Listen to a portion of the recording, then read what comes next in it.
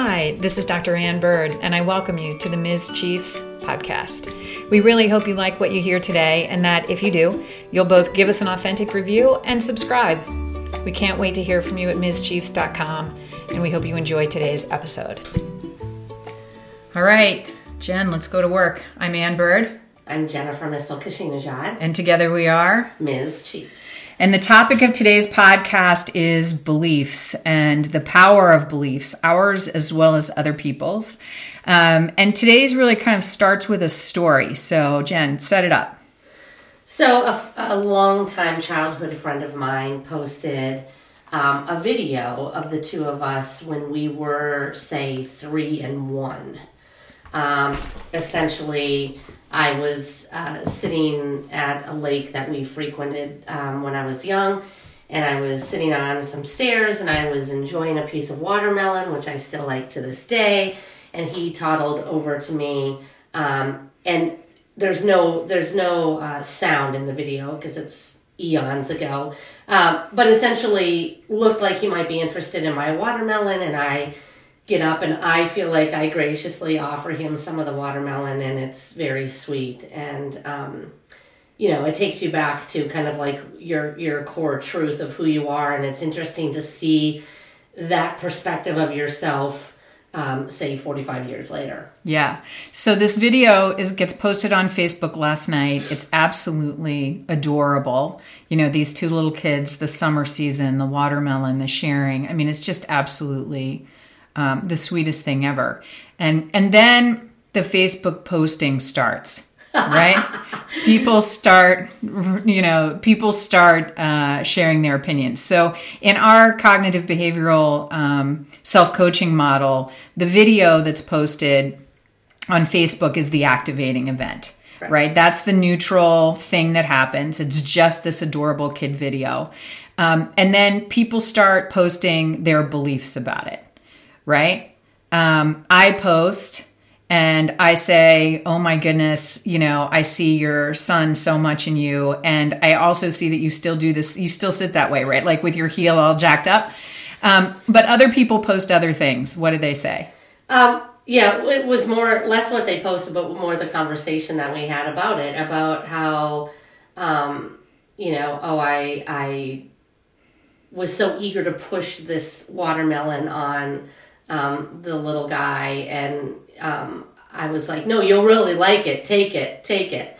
And I didn't see that at all. So it's that was a dear friend's point of view? A dear friend. And it was not intended negative in any way. I think that she was explaining that, I'm still the same today. The same helpful, overly helpful person. And I thought that was really interesting because when I looked at that video with that perception, didn't find the truth in that. So your point is your friend who knows you well saw something in that childhood story that wasn't what you saw at all. Right. I think it's a projecting what you know me to be today, or what I allow you to see of me today, onto something that really wasn't even present in the video. Yeah. Okay. So let's talk about that for a second. Sure. Right. When you talk about allowing people to see, what does that mean? So I think what happens over time, I think we have our core truth and our core self. And I think there are events that happen along the way in our life to get us to 50 years old, from 3 years old, start to form what you allow people to see in you. And I know that's very true for myself. So I think that the core intent in your actions and the way that you do things are your truth. But I think that the way you mask those things outwardly, or how you respond to things as you go on, you start to create layers that maybe protect your vulnerability. Okay, so you talk about seeing in that 3-year-old little girl your truth, right? What can you kind of look across over the path of your life to say these are key things that happened that made you go further inside, like protect her more? Like, what is it that happened over the course of your life that made you be show something different to the outside world. For sure. So I think one of the biggest events of my life that started to build those walls and maybe hurt some of the confidence that you have when you're young and you don't know any better was sixth grade. I went through a very difficult social time with friends, with a friend group. I would say now, looking back on it, it was a bullying event. And to this day now, I'm friends with those people on Facebook, and it all presents very well and kind. And I don't believe their intentions in sixth grade as an adult would have ever been to hurt me in the way that actually I was hurt. I would say damaged. And so I think what happens in a situation like that is you are thrust into growing up and building walls, and you start to put layers on that protect you and protect your vulnerability. Well, your sixth grade self, right? You're 11, let's call it 11, 12 years old in America. Your sixth grade self only has the ability to deal with stuff from a sixth grade frame of mind, right? So we're going to use the language bullying here, right? Like that's the right language to use. You were bullied in sixth grade? Yes. Would these other girls think that they had been bullying you? Do you think if you asked the question and said, hey, do you remember bullying me in sixth grade? What would their answer be? I think if they're being honest, I think they know. I don't know what their answer would be. I've never had that conversation. But I think that their truth, they know. Now, the reasons behind it, we differ, and there's probably information within that I have no idea about, right? What led them to that situation, the insecurities maybe they had, I'm not sure. But I think if they're honest, that yes, I think we could all agree that it was a bullying situation. Okay, so bullied at age 11, 12, super serious sort of long-term implications. How do you address your 11-year-old self now with your 50-year-old grown-up knowledge, intellect, mom of kids who have already been that age? Like, what's your point of view on, sixth grade bullying now? So I'm hypersensitive. I would say in some situations overreactionary for others. So seeing kids on my hockey team, seeing kids on the swim team, seeing my own child in certain situations, I think he would even tell you that I overreact.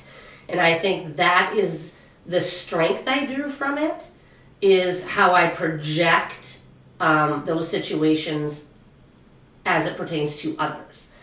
On myself, it's a completely opposite story. On myself, I self-doubt, I question, I overthink things that happen.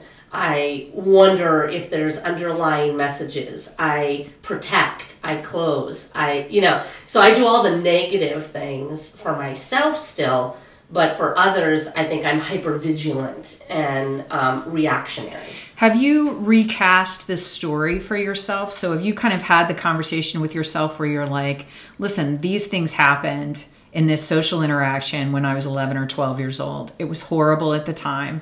What I know now is that I've learned from that. I'm a better mom. I'm a better friend. Like, have you been able to sort of recast that story in a positive frame? So years of coaching and trying to work through that. Yes. So there is a logical side where I can have a conversation with myself and say,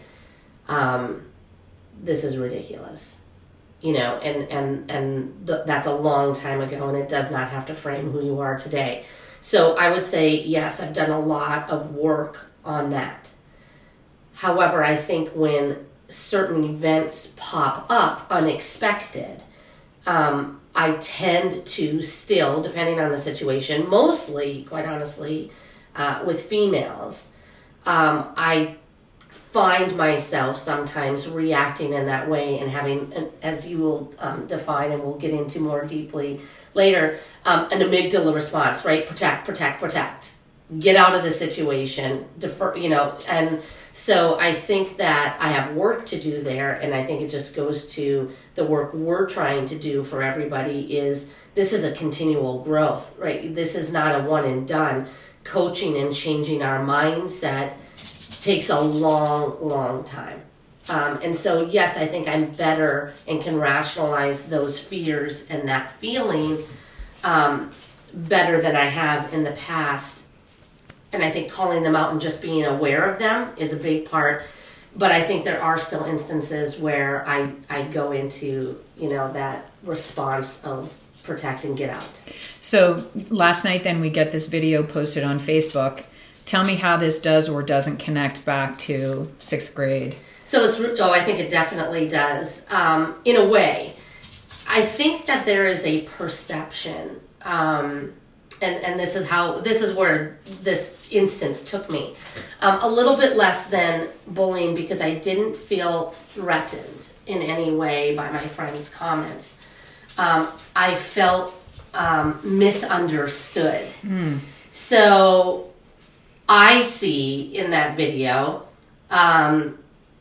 a kindness, a willingness and wanting and a desire to please and help, which I think is my truth and is where I think I come from in everything I do.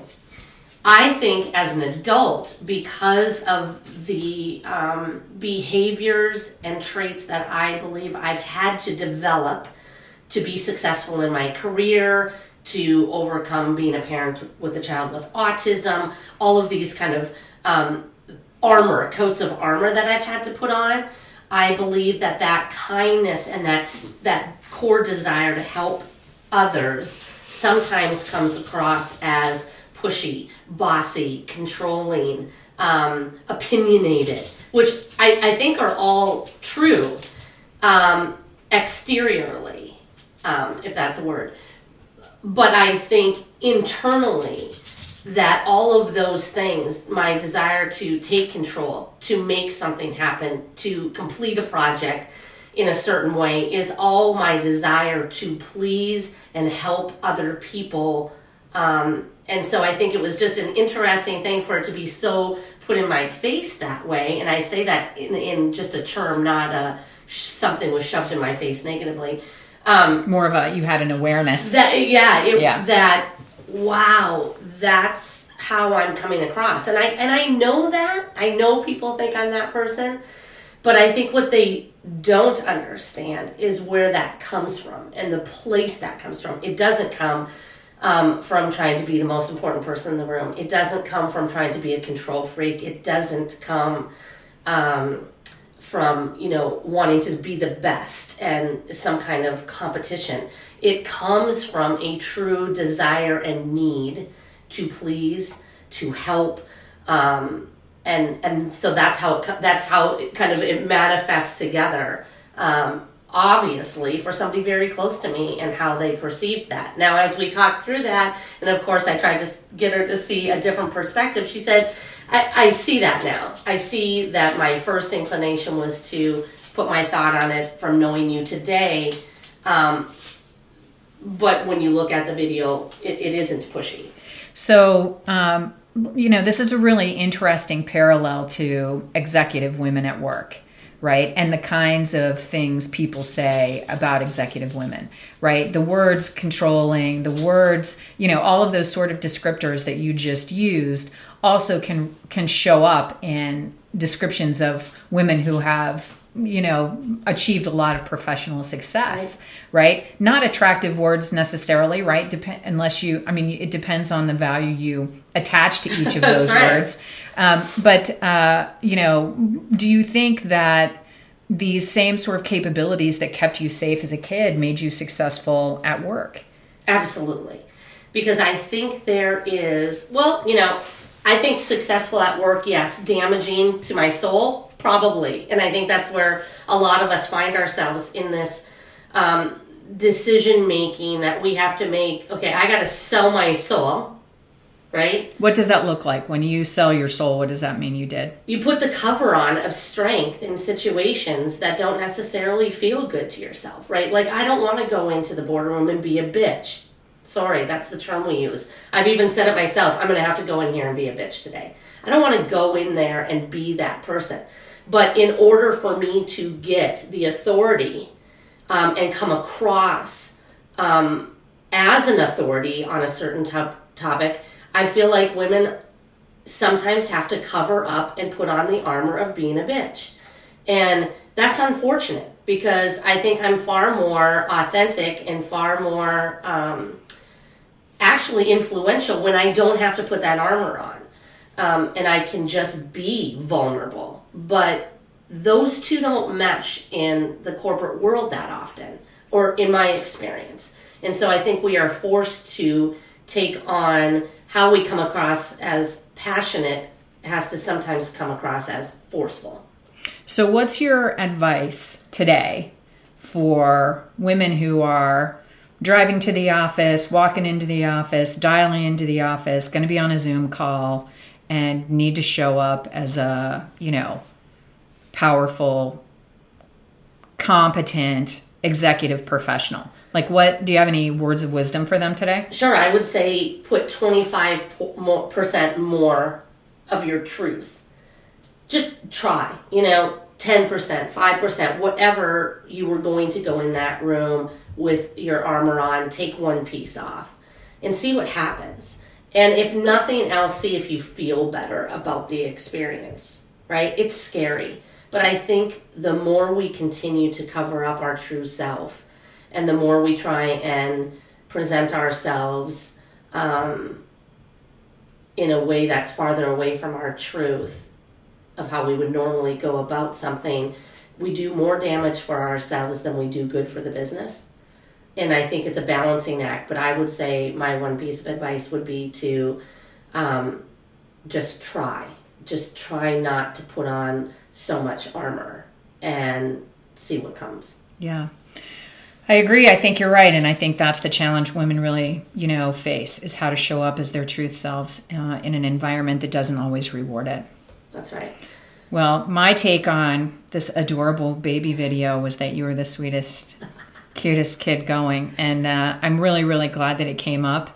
And I'm glad that it brought this topic to the table because I think there's a lot to be thought here and a lot to be understood. And I suspect, we're not the only people dealing with other people's thoughts and deciding how or whether we will subscribe to them. That's right. or how we will use them to sort of be evaluative of our own. I think having the intellectual ability to kind of consider what other people are thinking and decide what we want to think for ourselves is the real truth. So that's all we know today. That's right. But, the great thing about this conversation is that it's such a great lead into all the things that we want to do with our membership and within the MsChiefs website. So we'll be diving deeper into mindset and what we do with the stories that we tell ourselves and how we can start changing those stories and being able to present ourselves in our own truth with confidence. Yeah. So as always, meet us back at MsChiefs.com for more information and more training and tools and everything you'll ever need to be your best self. Cheers. Have a great day.